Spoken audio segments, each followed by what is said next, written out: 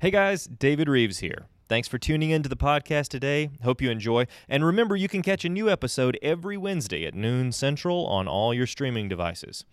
Most of these podcasts have visuals, so if you want to see the entire video, check them out at creationsuperstore.com. They're available on DVD or digital download. All right, let's get to it. Hello again, everyone. This is Steve Greene on the Charisma Podcast Network, and this is the Greenlines Podcast. Every one of these podcasts is produced to help you live an abundant life. Jesus said, I come that you might have life and that you might have it more abundantly. I want that, don't you? The Lord has led us to produce over 1,100 episodes of this show with interviews from authors, pastors, teachers, business owners, and even noted musicians and worship leaders. All of this is done with a prayer and belief that we're not to live a life of scarcity. Let me say that again. We are not to live a life of scarcity. We're to live a life of abundance every day of our life. Live in abundance. That's what this show's about. And today's episode features a guest who offers a new perspective on abundant living. So my guest today is a monthly guest. I've asked David Rives to come back every month to discuss science and how it proves, really not debatable way, that God is all about creation. So David has a weekly TV show called Creation with David Rives. It airs to hundreds of millions globally on TBN. He's an expert in science, and if you've had any doubt about that, just listen to this show, and I think you'll be convinced. He's a news columnist and author of the books Wonders Without Number and 21 Verses Backed by Science. He's seen every day on Christian television, on Christian TV. His work has been featured on the History Channel, DirecTV, TBN, CBN, and Dr. James Dobson's radio program, and a whole lot more. And as I said, he's going to be on the Charisma Podcast Network on this show. I'm going to interview him every month, but he also has his own show that I strongly recommend, and I hope you'll listen to the last one. We talk about dinosaurs and hummingbirds, all in the same show. You don't want to miss that one. I hope you go back and get it. Today, you're in for a real treat. If you think Lucy was the first walking ape that began to look like a human, you really need to listen to some facts here today and understand some of the things that David has found in his research. I just think it's going to bless you and will remove a lot of those myths we learned in high school about so-called evolution that just doesn't show up when you begin to look closely at what God has done through creation. Now, here's David Rives. So I have my favorite scientist back with me now by way of the telephone, and we're going to talk a little bit today about DNA. We'll start there and see where the Lord takes this. So, brother, I'm just so glad to have you back and hope that you're well blessed and everything's fired up. So, David, welcome back to the studio. Thank you, Dr. Greene. It is great to be back. So let's talk about DNA, and that's where everything starts. So point to us a way of looking at it from a Christian viewpoint. Why is this the code of life? Yeah, well, DNA is fascinating to me because, I love science, but a lot of people say, I don't know if I can really grasp it. I know it's important. Well, I guess we should break it down because deoxyribonucleic acid, or DNA, is basically like a blueprint that makes us who we are. You can find DNA, this blueprint of life, this language, in a blade of grass. You can find it in a rose. You can find it in a butterfly. You can find it in a banana. You can find it in an ape, and you can find it in yourself. But the way the book is written, the way the DNA is written, makes you 100% unique. So we have a completely different book than, let's just say, a blade of grass. However, it is so amazing that God has placed this code, I think it's like his fingerprint, that he's placed on all life. And when I say life, again, I'm talking about, a tree or a person or an animal or a plant. Anything that has life has this code inside of it. Mm-hmm. And it's based on, 4 letters that can be arranged in any number of trillions of combinations. And the way those letters are written forms words, it forms phrases, it forms expressions. And those expressions basically make us all completely unique. Now, I might mention that that expression, that DNA code that is written inside of each and every one of us, well, that can be found from the moment of conception, not from birth. From the moment of conception, you have your Amazing. own unique code. So, Dr. Greene, what this really means is that we are all special and that we are created by God who has placed his fingerprint on us through DNA. So you call it a proof of a designer. It points to the proof of a designer input. And is that because of the uniqueness? Is that what makes you draw that conclusion? Not entirely just because of the uniqueness, because when you look at DNA, when you look at the blueprint for life, you realize that it is an information language system. And if some of your listeners are taking notes right now, just mentally make a note. Information language system, because there's a ton of information in DNA. It can be expressed as a language and it is very systematic. So, an information language system always comes from a mind.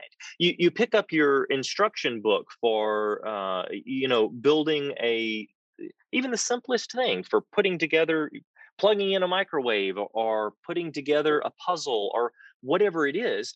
That instruction book, you look at it and you're like, well, this didn't happen by chance. Right. Some person took a lot of thought and a lot of intelligence and a lot of foresight, and they wrote down the instructions of what I'm supposed to do. Well, I mean, the exact same thing is true for DNA because somebody with a lot of foresight, with a lot of wisdom, wrote down instructions that tells your body how to create itself, and that doesn't happen by chance. It has to have a designer, an engineer behind it. So what do atheists do with this?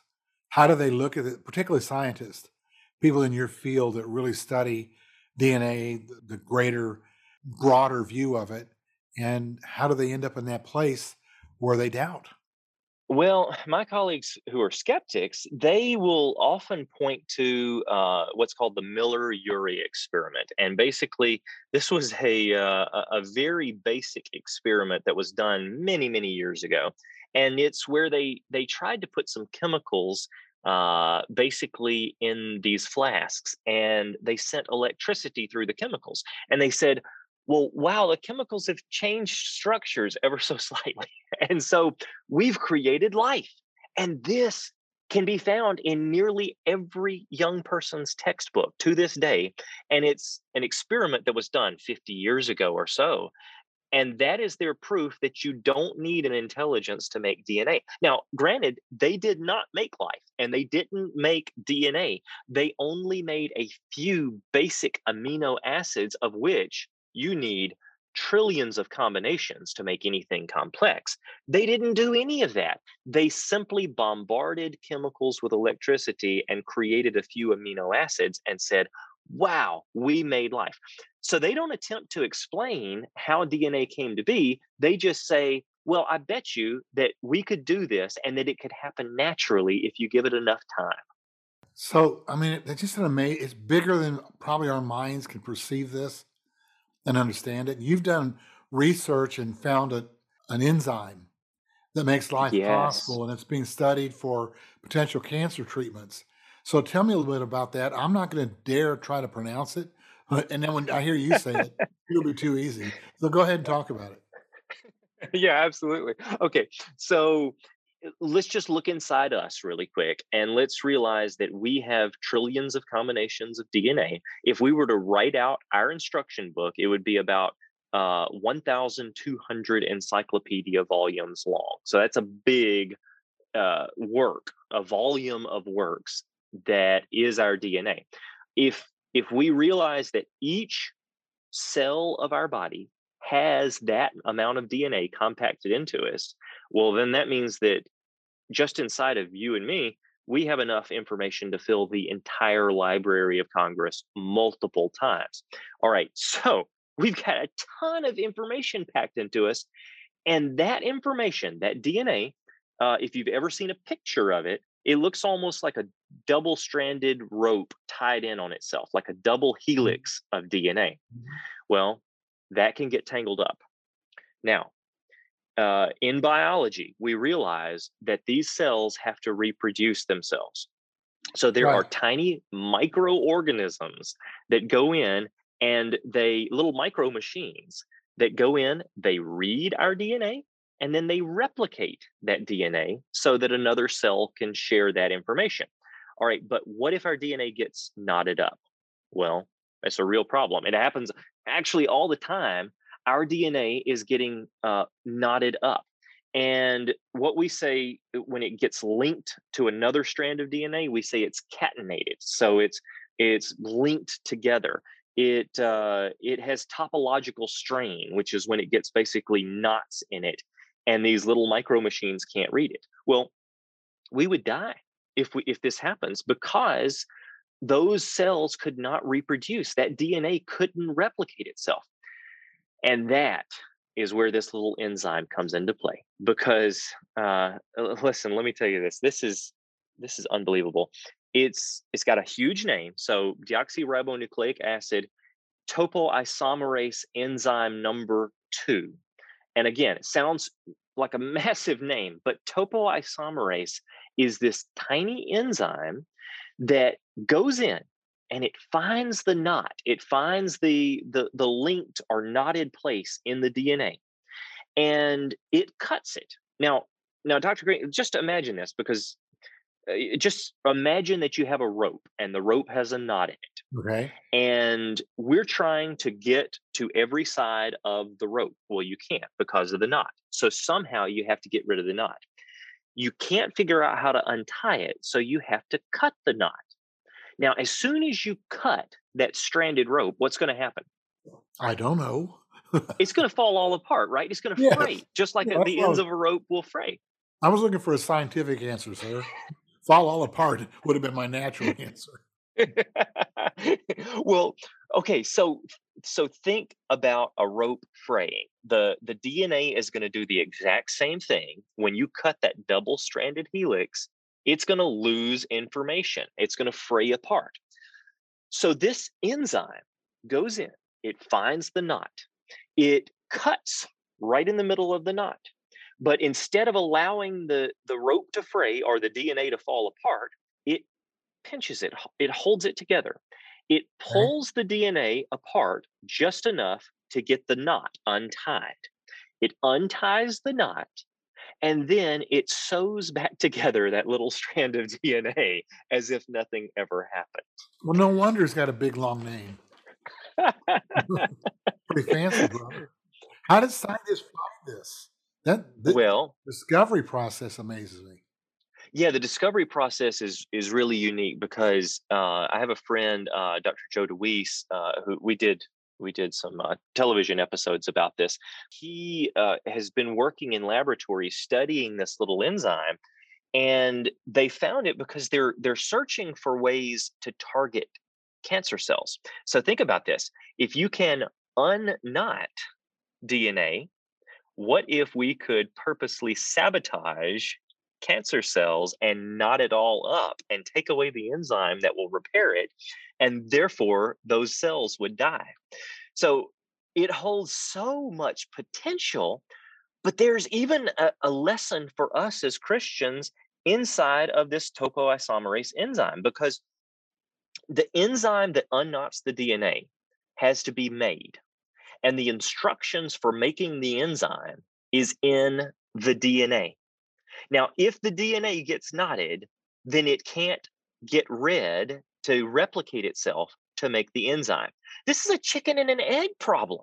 In other words, you can't have the enzyme without the DNA, but you can't have the DNA without the topoisomerase enzyme. They both had to be created from the very beginning by a designer, by a grand engineer, uh, who wanted to make sure that we would survive. Isn't that amazing? I'm totally amazed that I've got to ask you the question, does this come close to explaining what CRISPR is all about? Are they going after the same thing? Yeah, that's a great question. So CRISPR, CRISPR-Cas9, all of these genetic experiments that are going on, it's has a little bit of similarities. Basically, CRISPR is taking a section of DNA and it is inserting it in a way that it continues to be read in the entire structure of the DNA. So yeah, it has some similarities in the way that it is inserted and the way the DNA is spliced to insert it. But they are two different fields of research that are both, they hold a lot of potential. Well, that's exciting for cancer, isn't it? Yes, it is. Yeah. And I'm understanding healing the blind from birth. There are a lot of applications to CRISPR and this kind of technology on DNA that can change at birth disease. Yes. There's a fine line, right? Because at some point we feel like, are we messing with God? Are we trying to exploit and change his creation? Uh-huh. But at the same sense, if used responsibly, then it is exciting, because what we're actually doing is we're only taking what God has created and we are trying to repair what sin has brought in. Oh my, that's so good. In the beginning, we sinned, right? Adam and Eve, the first people, they disobeyed God's commands, so they sinned. Well, sin entered into the world, death entered into the world. Things like cancer entered into the world. Okay, that is a corruption as the result of our sin. But God has made a way to try to repair this corrupted DNA, to try to keep us healthy. And even still, we know we're going to die. We know that we're not going to live forever in this world. But Mhm. we have, this is so wonderful. We have the ability to live forever with our Creator for eternity, not in this life, but in eternal life with Him. Yes, such a good word. So I think you're just touching on the borders of medical ethics then. What is ethical? How do we define it? Does it get into religiosity? Or medical ethics something that you define as a group of leaders who say what is ethical and what isn't? Yes, you have to be careful that we don't draw this line to where it's objective morality, right? Because Right. objective morality is what is so popular right now, and it is, we choose what's right, we choose what's wrong, and it really boils back to the first lie ever told to Eve in the garden, that you can be like God and you can Yes. know good and evil. So we do have to be really, really careful. We want to exploit it for good, but when it comes to modifying humans into inserting animal Uh-huh. characteristics and all of that, I think Right. we've taken it too far. So that brings me to Lucy. Now, there's been so much study. I remember studying Lucy when I was in high school and how we evolved from apes. And, we didn't get the antithesis to that. We didn't hear the other side of the story in school. But I understand there's new research on Lucy and have revealed some clues as to our origin. Would you share that with us? Yes. Okay. So Lucy, she was found, I think, in 1970s by Donald Johanson. He found her in Ethiopia in a valley there, and it was basically on a hillside. He started digging down. They started to find these remains. Now they found bits and pieces, and they pieced together a skeleton that looks kind of impressive. But Lucy has been in biology textbooks as the poster child of human evolution. Okay, so for years, everybody has said this is proof that humans evolved from ape-like ancestors, because you have an upright walking creature that appears to be somewhat human-like in nature, and she's called Lucy, and she's been found. So we know that evolution is true. All right, this is what's been told in the textbooks. However, if we were to just dive into a few of the more recent discoveries with Lucy, things that we should have spotted much earlier, it is shocking what we haven't been told about this supposed ape-like ancestor. Tell me, tell me, tell Uh, me. yeah, yeah. Well, so Lucy we found a lot of her skeleton, and scientists have been staring at her skull, at her, not only her skull, but also her backbone, some of the ribs, some of the digits of her hand, femur, etc., for over 40 years now. And they've been staring and they've been staring. And then they finally realized that there's one bone that has been sitting there all along that actually doesn't belong to the same creature. It's from an Oh my. extinct bonobo. Uh-huh. And they missed that for 30 or 40 years, Because they're human. staring at this thing. Yeah. But because not only are they human, but, and I think you know where I'm going with this, Dr. Greene, Uh-huh. they were so blinded by wanting an ape-like ancestor that they dared not question it. Okay, they were so obsessed with it that they just sort of created this skeleton out of thin air, uh, in the shape that they wanted it to be, and they missed that some of the bones were from different creatures. All right, so that's number one. Now I'm going to get to number two. Come on. Number two is the pelvis bone was fractured. The hip was fractured when they found it. And they literally took a grinder to these bones and glued it back together. And when they did that, they glued it back together in a way that made it look like she walked upright. Okay, so maybe she wasn't an upright walking Uh-huh. human ancestor. I have heard All this. right. Yeah. Number three is that number of the, like, all of the long bones of her body. So her leg bone, her arms, all of the long bones in her body were fractured, and they're what we call green stick fractures. Okay, so green stick fractures happen when you're trying to brace yourself as you fall.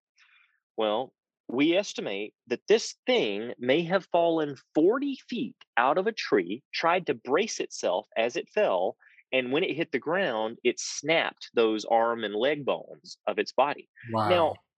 let me ask you a question. What Okay. is an upright walking human doing 40 feet up in a tree? Cougar. There you go. So maybe Hiding it's from some not. animal. Maybe it's not an upright walking human. There So you go. that brings us to number four. Number four, if you go to a museum today and you see a skeleton of Lucy, you're going to see a reconstruction. And this reconstruction has, it looks kind of like this ape like creature, but it's walking upright. Well, you look at her eyes. Her eyes, in nearly every representation, they're going to have white around the outside of the eyes. Okay.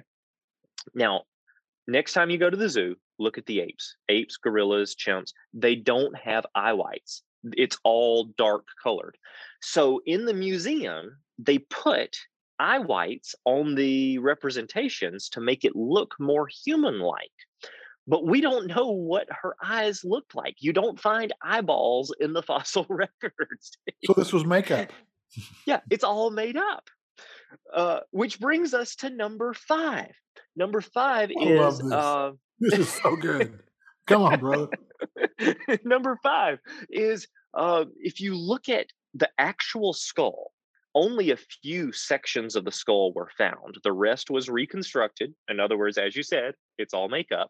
But the few fractions that we do find indicates that she had a slanted uh, face. All right. Now, our face, you can look in a mirror, our face is straight up and down. And that's because we walk on two legs. Okay. Mhm. So we walk upright, and God designed us with a face that is flat on the front. But God designed apes with a slant on their face because they typically walk on four legs, and that way they don't have to bend their neck to look forward. Their eyes are already looking straight ahead when they're walking on all fours. Now, if this is supposedly an upright walking ape-like ancestor, why does it have a slanted face and not a straight Great face? question. Uh-huh. Love it. Which brings us now to number, what are we at? 6 or something like that. 7. And number 6 is where her skull enters her spinal column, enters her vertebral column, is also on a slant, consistent with apes, not humans, which brings us to number 7, her sacrum, which is down in the pelvic region. They've been staring at this now for over 40 years, Right. and there is now some question as to whether they misgendered Lucy. They think it Uh-oh. may actually be a male creature. It's Luke. Yeah. uh, I say Brucey instead of Lucy. Yeah. Well, that works. uh, but either or. Okay, so what I'm telling you is we don't know anything. Well, we know a little bit, but we know very little about this creature. And here's what we do know: it was a 3.5 foot tall, chimpanzee-like creature, about 45, 55 pounds, tiny thing that fell 40 feet out of a tree, fractured all of its long bones, fractured its pelvis in a way that made it look like she walked upright. It may not be a woman, it may actually be a male, but it is definitely an ape, not a human. And this is put in our textbooks as proof of human ape ancestry. Yes, It's it not a is. human, it's just an ape that fell out of a tree. That's the best proof we have right there. Well, that would be an This insult for a friend of yours. You just out of a tree. Oh, come on, Lucy.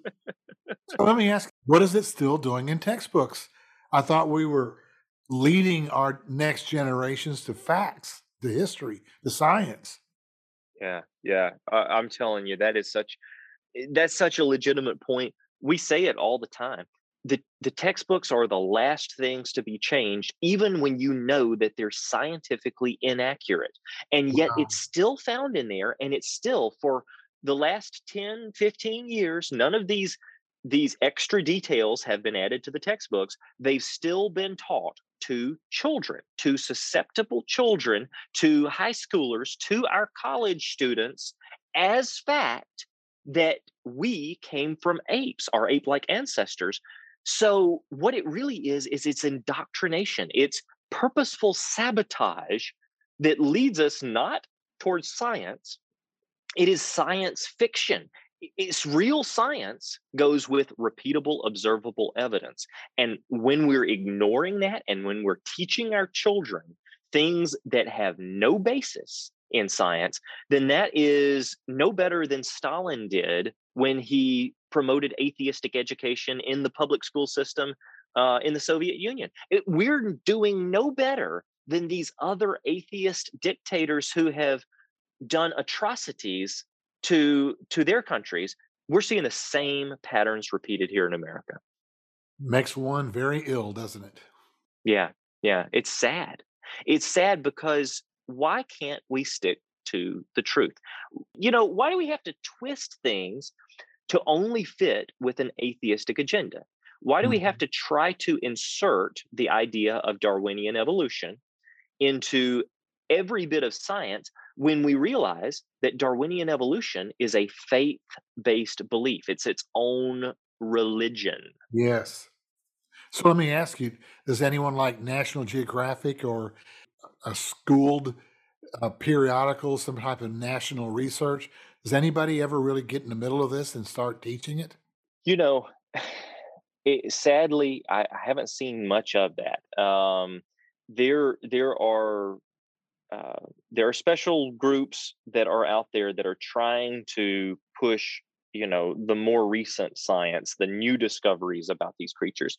But let's face it, um, nobody is nobody is anxious to change the textbooks, because Lucy is that textbook example. And if you take away really one of a handful of proofs that humans evolved from ape like ancestors, then you destroy evolution, which only leaves really one good possibility. And that is that there is a creator, that there is a designer. And then you have to ask yourself, well, who is that designer? Now, some atheists will then say, yeah, but the designer is not God. The designer must be aliens, or the design, they'll go to these drastic lengths to try to keep from saying that the designer is God. But there's only one designer who gave us his book that tells Come us on. how he created us, and that is the Holy Bible, God's word of truth, he has given us. It has the history of mankind. It has the history of the universe. It says that it wasn't created by chance. It has never been proven false historically, scientifically, prophetically. When it comes to the gospel message, never been proven false in any way. It has stood the test of time.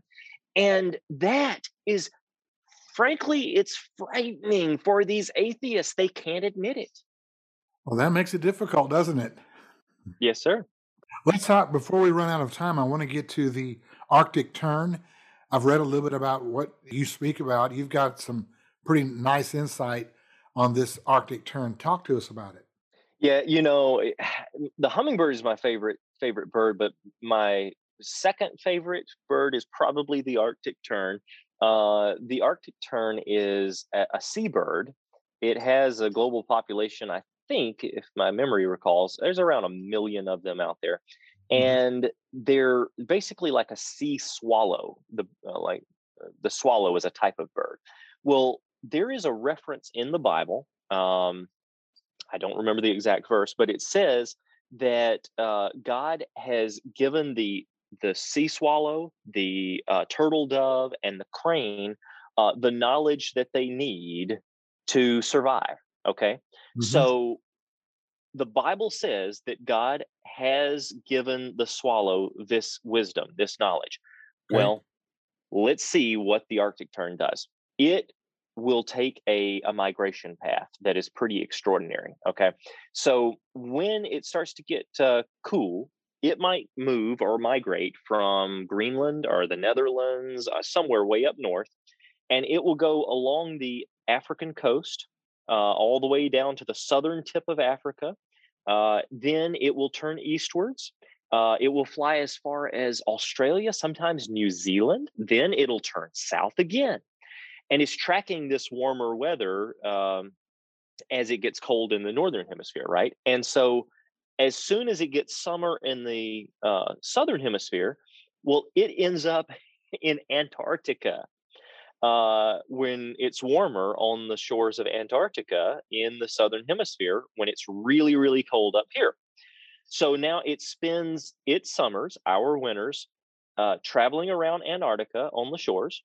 And then it's time to move north again, right? So now it's starting to get cold in the southern hemisphere. It's warming up in the northern hemisphere. So it takes off and it flies in an entirely different path.